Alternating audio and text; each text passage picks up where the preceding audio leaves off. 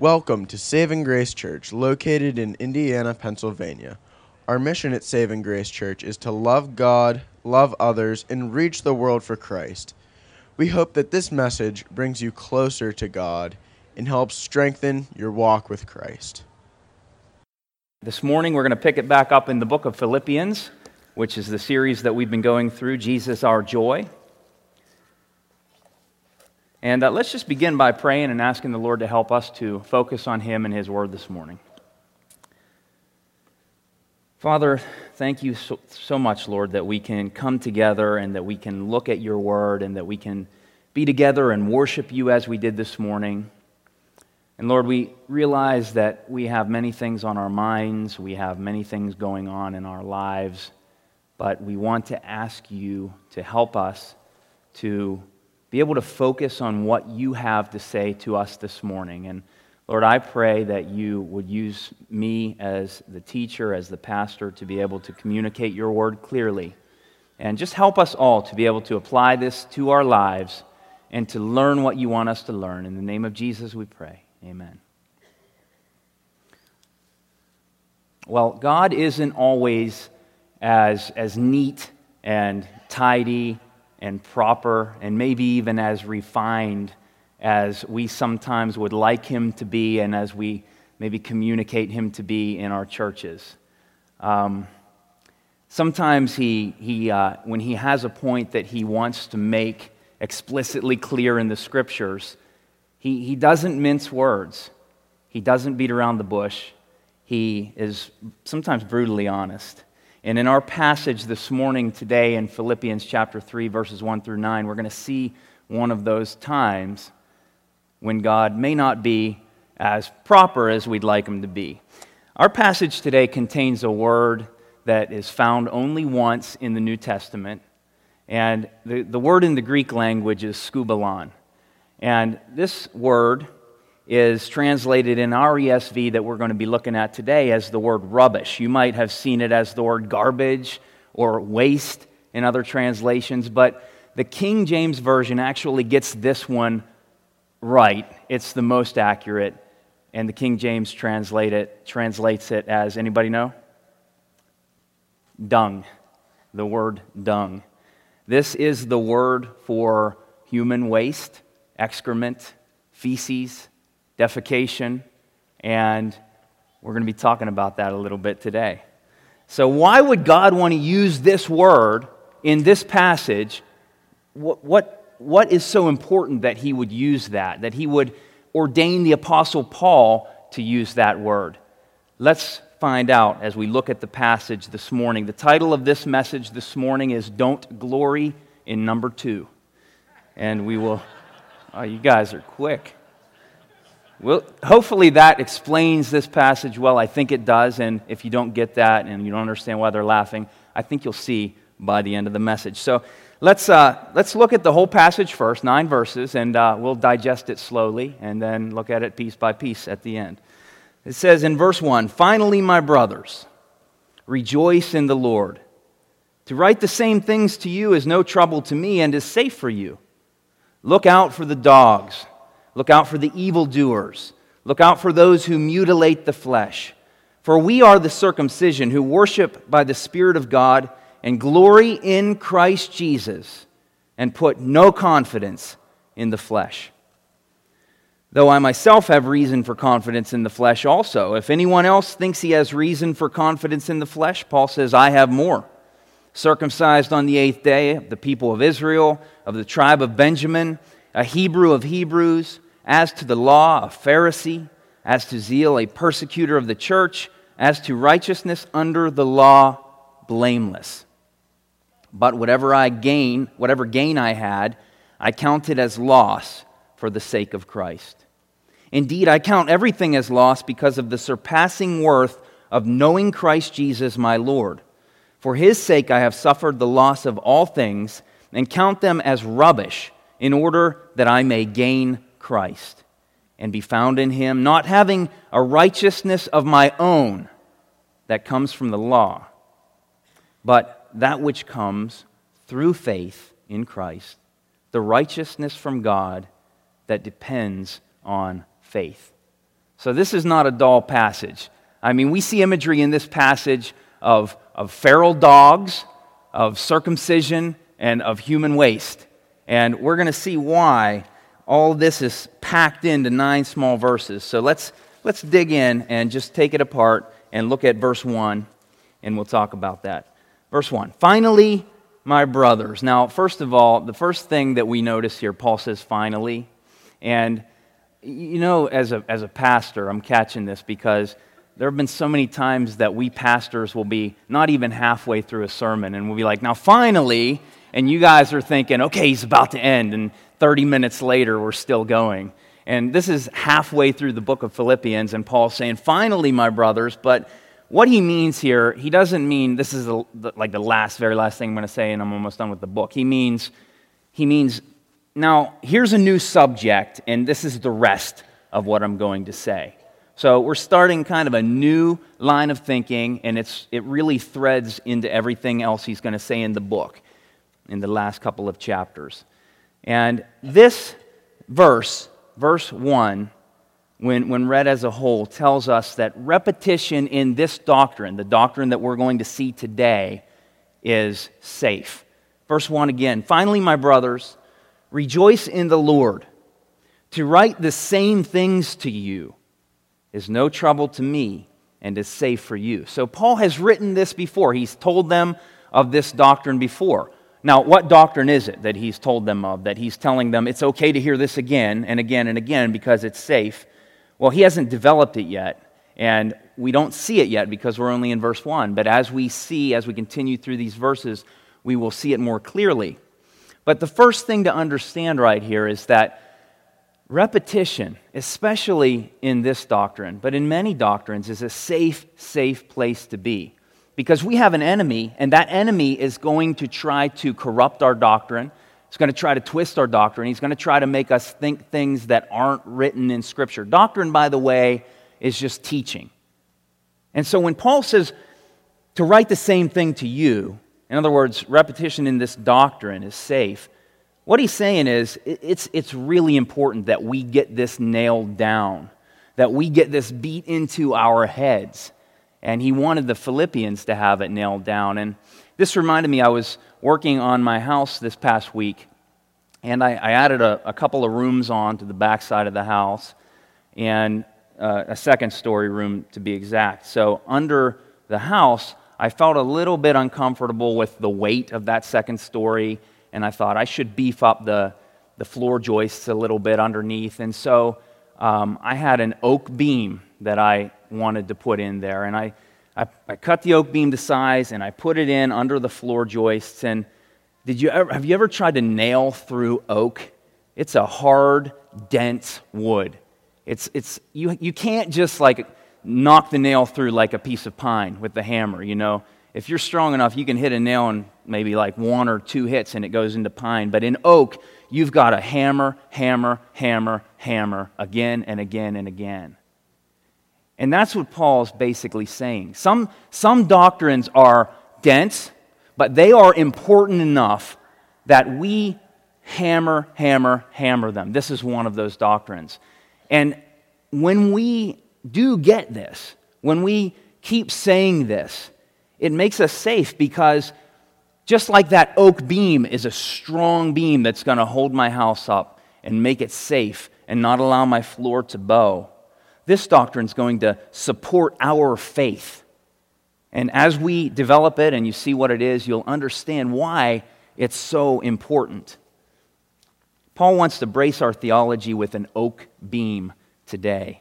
And with the Philippians, he nailed it. And I hope that this is a doctrine that we continue to nail because it's that important. So that's verse 1, and Paul's building slowly into his conclusion. So let's ask the question, what exactly is it that we're going to be kept safe from? Why is repetition in this doctrine? Why is to hear the same thing no trouble to him, but safe for us? What is it that we're going to be safe from? Well, in verse 2, we find out. Verse 2 says, look out for the dogs. Look out for the evildoers. Look out for those who mutilate the flesh. So Paul is basically posting a warning sign here for us, for the Philippians, that says, beware of the dogs. It's important for us to understand the cultural perception of dogs in first century Philippi, back when this was going on in Bible times. Dogs weren't domesticated pets usually like we have today. How many dog owners do we have in the room? Most people. A lot of dog lovers here. We have a dog in our family, Daffodil, and she's, she gets her nails trimmed. She likes to even wear a little sweater vest around. She actually likes to. She'll lay on the couch, She's like a part of our family. You wouldn't find that very often in first century Philippi. Dogs weren't like invited into your house and invited to lay on your bed or on the couch and didn't wear little sweaters and get their nails trimmed. Dogs were looked down upon. They were despised. It was an insult to be called a dog. Dogs were like rats, only bigger. They were like the scavengers that usually just came out at night and bit little children. They were mean. And so they weren't looked at the same way that we look at dogs. And so for Paul to be saying this, look out for the dogs. He's not actually saying literally look out for those dogs. He's calling a group of people dogs. He's insulting a group of people who are coming into the church and trying to pollute and corrupt this doctrine that he's going to lay out for us. So, I was thinking, what would we call people today? Like, what kind of animal? I don't really know if we have an equivalent. Maybe like could you imagine if I was preaching and I singled out a group of people and called them a bunch of pigs? Like, that's an animal that we kind of look down on. The corruption of this doctrine that he's building here is so important that he's calling these people dogs. And that's okay with God because God allowed him to say that in Scripture. So these people were just bad, evil people. As a matter of fact, he says, beware of the evildoers, another name for them. They were dogs, they were evildoers, and they were those who mutilate the flesh. We'll get to that. But what we're going to see, the reason that Paul was so fired up about this and calling these people dogs was because what they were doing was they were influencing the church in Philippi towards a works-based salvation. They were influencing the church towards a works-based salvation. In other words, they were telling the church, look at your human righteousness. How does your life look? Look at your human righteousness and some things that you do or don't do as a human works. And they were putting that in the same category as how we attain our salvation, or maybe how we maintain our salvation, or how we retain our salvation. And God wants to make it explicitly clear that that is not a good thing. That is a very, very bad thing. Let's fast forward for a minute to verse 9 in this passage, because verse 9 really helps us to understand this. Verse 9 tells us, and be found in him, not having a righteousness of my own that comes from the law, but that which comes through faith in Christ, the righteousness from God that depends on faith. Faith. See, this is important to get. There are only two kinds of righteousness. There are two kinds of righteousness. There is a righteousness of our own, the way he puts it here in verse 9. This is the righteousness that it's subjective. It's like, how good of a Christian are you? How good of a Christian am I? How much do we do for the Lord? What kind of things do we do that are good? What kind of things don't we do that are bad? This is I like to call it experiential righteousness. This is the righteousness that we practice, that we can experience. That's the righteousness that's our own. But then there's another kind of righteousness, the righteousness that he says is from God, that doesn't depend on you. It depends on faith. It depends on faith alone in Christ alone. And so the big problem in the church at Philippi was that the dogs, the evildoers, the mutilators, they were coming in and they were teaching a mixed teaching where they were mixing these two kind of righteousnesses together. And one of the main things that they were mixing in, and as we'll see, you can mix in anything that's a work that you do or don't do. But one of the main things they were mixing in was this idea of circumcision. Now, Paul says at the end of verse 2, beware of those who mutilate the flesh. And you might be thinking, well, what does that mean? What's he talking about, those who mutilate the flesh? And it can be a sensitive topic for the guys in the room. But we see that he's talking about circumcision in verses 3 through 6. Because he goes on to say, for we are the circumcision. Now I'll explain what that means in a second. But he says, we are the circumcision, who worship by the Spirit of God and glory in Christ Jesus and put no confidence in the flesh. And that's a key phrase, by the way. Who glory in Christ Jesus, what he did, who he is, and put no confidence in the flesh, what we do, who we are. He says, we are the circumcision who do that. Though I myself have reason for confidence, Paul says. Paul's saying here, basically like, okay, you want to have a flesh game? You want to see who's the most righteous in the flesh? Let's get it on. Paul says, you can't compete with me. He's basically boasting here in his life. And Paul, he lived a pretty good life. He says, though I myself have reason for confidence in the flesh, if anyone else thinks he has reason for confidence in the flesh, I have more. No false humility there. Circumcised on the 8th day as the people of Israel, of the tribe of Benjamin, a Hebrew of Hebrews, as to the law, a Pharisee, as to zeal, a persecutor of the church, as to righteousness under the law, blameless. Look, you and I couldn't compete with Paul. The way his life looked, it looked blameless. Doesn't mean Paul didn't have sin, but basically he's saying, hey, compared to everyone else, I'm pretty blameless. I walk the walk, I talk the talk, and my human righteousness, he says, it's up here. It's at the top. If we're ranking one another, and Paul's in the room, he's a pro, and we're all probably amateurs. And what's he saying here? Now, back to the circumcision thing, just to explain this. He's saying, I got circumcised on the 8th day. That's what the Old Testament law said to do. And these people were coming into the church, and one of the things they were telling people that they need to do to be saved was to be circumcised. So I'm just thinking like back to first century Philippi, how this would go down. And I'm imagining one of these dogs, the people who are saying this, coming into maybe a local coffee bar or something, and let's say that there was a group of young Christian men who were saved maybe a year ago. They're new Christians, and one of these guys, we'll call him Jimmy. Jimmy's sitting there at the coffee bar. One of these dogs come in.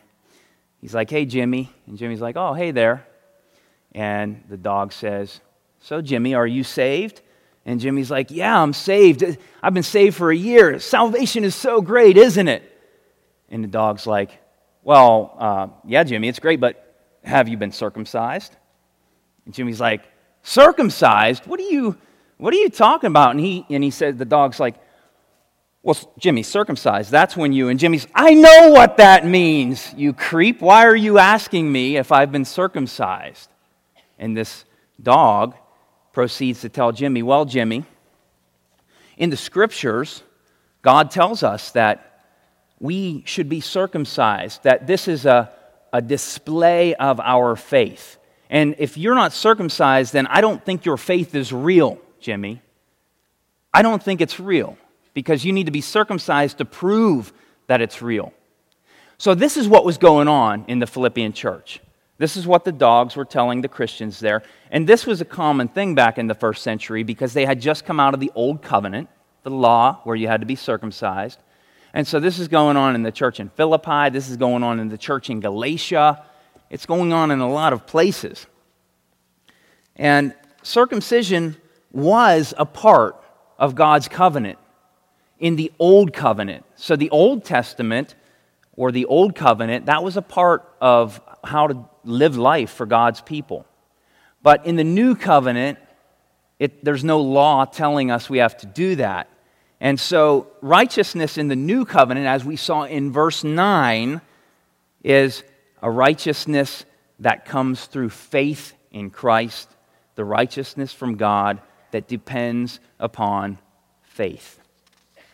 So when Paul says that we are the circumcision, what does he mean by that? Like, why would he use this imagery to describe us, Christian people, in the New Covenant? Well, basically, Paul is saying that spiritually, we have our righteousness through faith in Christ, and the flesh has been removed from that equation. Just like in circumcision, the flesh is removed. In circumcision spiritually, the flesh is removed from that equation, and therefore our righteousness comes only through Christ and Him alone. And Paul actually, this is so important to Paul, and was such a problem in the first century church that Paul said to the Galatians, whenever they had these people coming in chapter 5, verse 12, he said, I wish that those who unsettle you by teaching this doctrine would emasculate themselves. I wish that these people would emasculate themselves. And Paul's talking about the people who are telling the Christian guys, you've got to be circumcised to be truly saved. I mean, he's basically saying, I wish they would move the knife back a little farther. That's what he's saying here. So God can be pretty graphic when He wants to get a point across. God has allowed the Apostle Paul to put these things in his letters in the Scripture to show us how important this is. Now, we don't really see many churches telling people that they need to be circumcised today. And listen, I want to put a disclaimer out. He's not saying circumcision is bad, okay? He's not saying that. There are many good health reasons for circumcision. And he's not saying don't do it. He's just saying don't do it for the wrong reason. That's important. He's saying don't do this because you think it's going to validate your salvation. That's what was going on back in the first century. And we don't have this problem usually today. I mean, I don't know many churches who are Christian churches saying that you need to be circumcised to validate your salvation. But we do this with other kinds of works.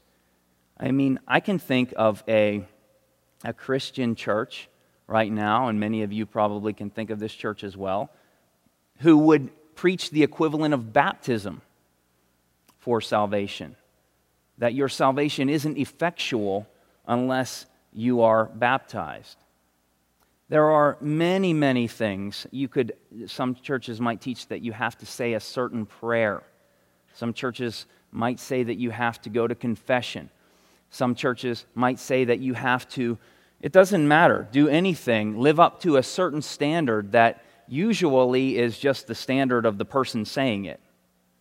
Everybody below that, I don't know. Everybody above that, you're okay. So, whatever standard it is that we put in the equation of salvation, what we're doing is we're polluting that equation. Paul says, as he says in verse 9, and as he says over 100 other times in the New Testament, that we are saved by Christ alone, through faith alone. It's a clear teaching. And God says it that many times because we need to pound this over and over and over again, because we have a real enemy, Satan, who wants to corrupt this doctrine.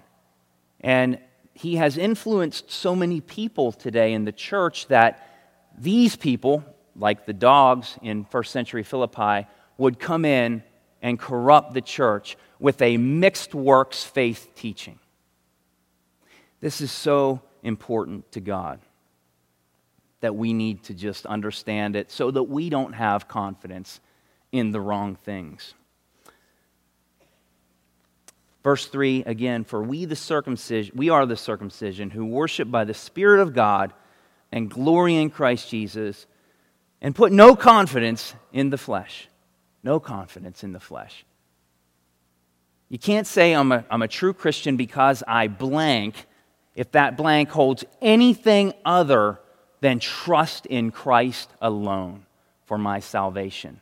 If we add anything to that, we're polluting the pot that God wants to keep pure.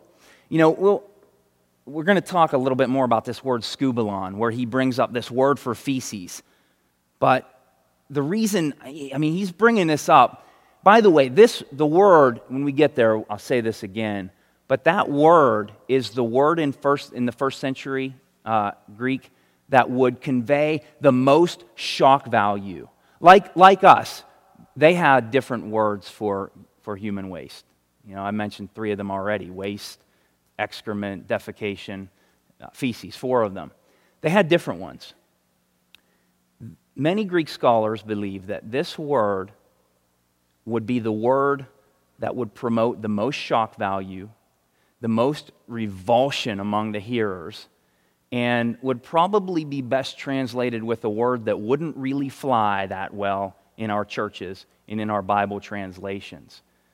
That is how shocking Paul wanted this to sound. And when we do this, when we do what we're talking about and add anything else to the salvation equation, basically we're mixing it with waste.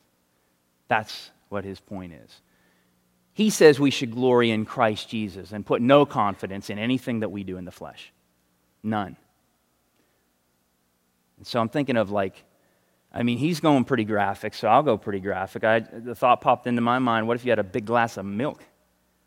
And it was just pure milk. And you just mixed a little bit of human waste into that milk. Would you drink it? No. Just a little bit, though. Come on. Can't we just have a little bit to do with our salvation? Can't we just, maybe a little bit, I go to church, right? So, I don't do what that person does. That's just adding a little bit to your milk. You wouldn't do that. That's what God wants us to get here. It's that serious. Paul says in verse 4, though I myself have confidence in the flesh. If anyone else thinks he has reason for confidence in the flesh, I have more. And he goes through his resume. This is what we do. What he's getting at here is what we do when we compare others with ourselves. So if we're looking down on someone who is a Christian, and we're starting to question, I'm not so sure that they're a Christian, based on what they do or don't do. That's what Paul's getting at here. He's saying, maybe the best way to explain this is this. I teach a class every Friday with about 20 teenagers in it, mostly from our church. And we're going through this book, and the author said it this way. He was getting at this point. He was talking about how when we compare ourselves with others for the purpose of either validating our own salvation, well, I must be saved because look at my life compared to his. That's what Paul's getting at. Or I don't think they're saved because look at their life compared to mine. What he's saying, what this author said, is it's like this. He lives on the West Coast, California. And he said, it's like if we all gathered at the shore at the West Coast and we had a contest and we're going to see who can jump to Hawaii. Okay? Well, Hawaii's thousands of miles, I think, away from the shoreline of California. But we're going to have a contest, and maybe some of you young athletic people could do, 15 feet, 13 feet, 10 feet. Maybe some of us might get 5. That would be like if I could jump 10 and you jump 5, and I look at you, And I'm like, 5 feet. That's nothing, But we're having a contest to get to Hawaii. It's like, why even compete? That's how it is when we look at each other and compare ourselves by ourselves, to use the biblical terminology. It's ridiculous. Jesus is the one who's perfect. And on a scale of us and Jesus, none of us even come close. The Hawaii thing's not even close. God doesn't grade on a curve when it comes to attaining salvation or retaining salvation or maintaining salvation. It's all of Christ and none of us. And it's just ridiculous to compare ourselves and say, well, and usually this is how it is too, isn't it? It's like, be honest. If you've done this, and I think we all have, wherever you are personally, that's like the line. You don't say it that way. You don't even think it that way. But it's like, that's the line. So I know I'm saved because I do this and that, and I don't do this and that. But that person isn't as good as me. I'm at 10 feet. He's at 8. He's not saved. Now, the person at 11 or 12, they're good. They're good. People here at 10 with me, they're good. They're good. Isn't that what we do? That's what Paul's getting at here. He's saying, listen, you want to compare yourself with me, and you're not even going to come close. I'm pro, you're amateur. You're way down here. And there's no false humility, and I love it, because Paul walked the walk. But he knew that's not what counted for his salvation. As a matter of fact, it didn't even count as gain. It counted as loss. I mean, it didn't count as gain. It didn't even count as neutral. It counted as loss. So his good life, it wasn't like, oh, that's helpful. It wasn't even like, well, it's just worthless. It's meaningless. It doesn't mean anything. It was loss. It was a liability to things whenever we're talking about this category of salvation. Paul says in verses 7 and 8, indeed, I count everything as a loss because of the surpassing worth of knowing Christ Jesus my Lord. For his sake, I have suffered the loss of all things and count them as skubalon. Rubbish is the cleaned up version. And again, this word could mean waste in the same way that we use it in 2 ways. We have waste collectors that come and get our garbage, and we talk about waste in another way. Again, this is, I believe, in the context and according to most Greek scholars, rubbish is a cleaned up version. When I started this message off, I said we like to make God sometimes sound a little more proper and refined and cleaned up. And the translators had a dilemma here. Do we go with the cleaned up version, or do we go with the really, really repulsive, disgusting translation? And I think the King James translators got it right. This is talking about dung. Because he's saying, look, garbage is worthless. Rubbish is worthless. Okay?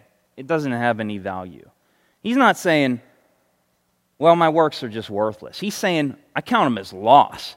They're detrimental whenever they're factored into this equation. They pollute the pot of God's true righteousness when it's mixed together.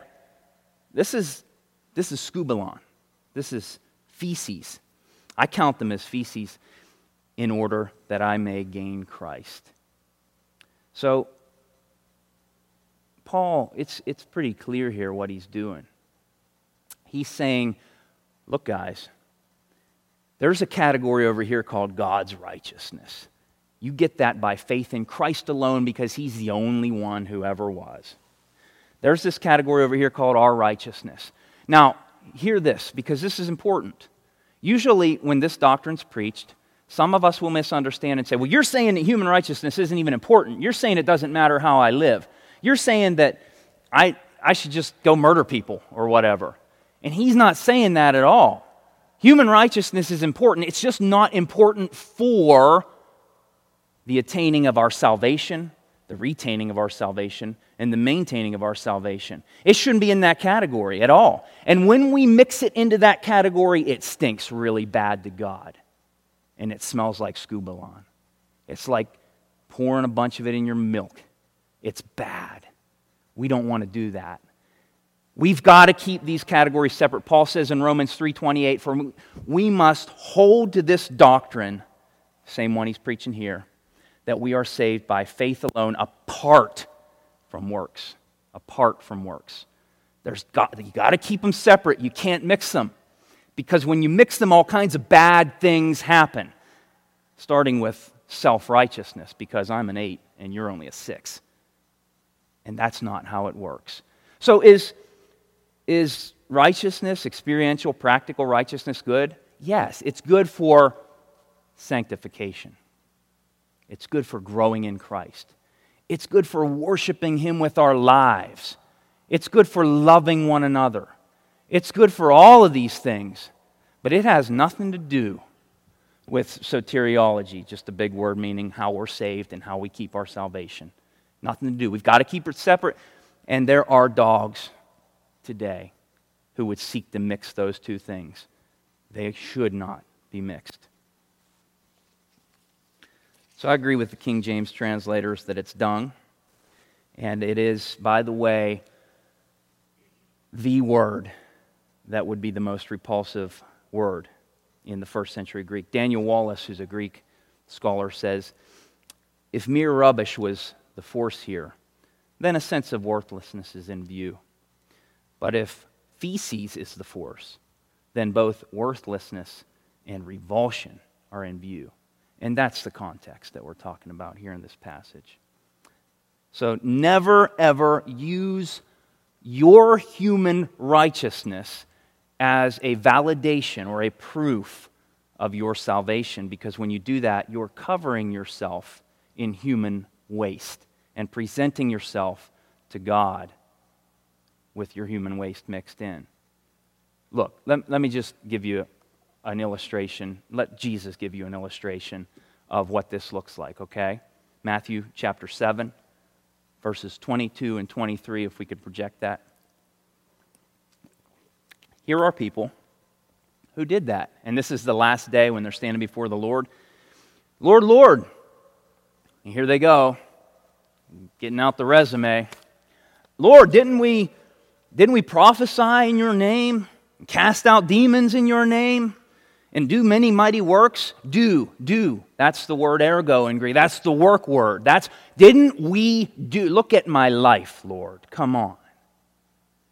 And he says, then I will declare to them, I never knew you. Depart from me, you workers of lawlessness. Paul calls them evildoers, same thing. Paul is using the imagery of dung in this passage to describe our works. The Old Testament prophet Isaiah used similar imagery when he said that our works, our righteousness, is like filthy rags. And what he had in mind was, compared to the righteousness that we need, the only righteousness that will save us, the righteousness of Jesus Christ, our best efforts are like filthy rags. And you know what? Why not? Let me tell you what that means. Many of you probably know. But since we're going with some pretty edgy descriptions of words today, the Hebrew, if that was translated very accurately, would be, our righteousness is like used menstrual rags. That's what it says in the Old Testament. Sometimes we clean things up a little bit, and that's why pastors have to say, now literally in the Bible, this means this. And I think we should just have a translation that says what it means, because we want to know what God thinks. And God is making it explicitly clear in these passages what He thinks about our works. Not our works regarding sanctification. He wants us to live good lives. But when we mix those works in with the validation of our salvation, it stinks really, really badly. So, God is interested in our faith. Those people who we just read about that stand there and say, Lord, Lord, didn't I do this and this and this? That's not what you say to God when you're talking about why you should go to heaven and have eternal life. You say, Lord, I believed in Jesus Christ, the Son of God, that He died for my sins, and that He rose from the dead to validate the fact that He is God. That's what you say. You don't say anything about yourself. And I want us to know that because those people ended up in hell. Isaac, I don't know if you can pull up this verse, but Romans 4 and 5, I don't have it in my notes, is just a really, really hard hit with that hammer on this nail. Romans 4 and 5, if we can find that, we'll look at that one.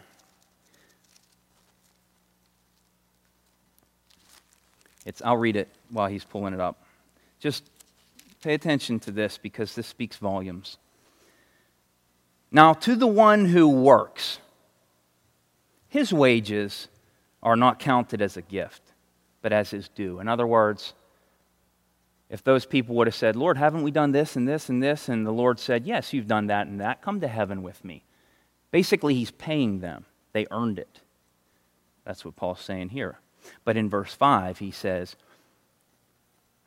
and to the one who does not work, but believes in Him who justifies the ungodly, his faith is counted as righteousness. His faith. Whose faith? The one who works? No, the one who does not work. Does that mean we shouldn't do good works? No, that means we shouldn't do good works and mix them with the fact that we're justifying ourselves by anything that we do. It's all of Christ and none of us. We are saved by Christ alone, by His grace alone, through faith alone, and not in anything that we do. So, Philippians 3:9, we want to be found in Him, not having a righteousness of our own that comes from the law, but that which comes through faith in Christ. The righteousness from God that depends on not you, not what you do, not what you don't do, but faith. And we want to be a church that holds to this and holds fast to it, like Romans 3:28 says, because it can be slippery. We've got to hold it tightly because inside each of us is this flesh that wants to be justified or at least mix a little bit of something that we do or don't do in. So we've got to hold on to this. And like Paul said at the beginning, I write these things to you, these same things, and it's no trouble for me, and it's actually safe for you. This doctrine will keep us safe from the dogs and from the evildoers of our day.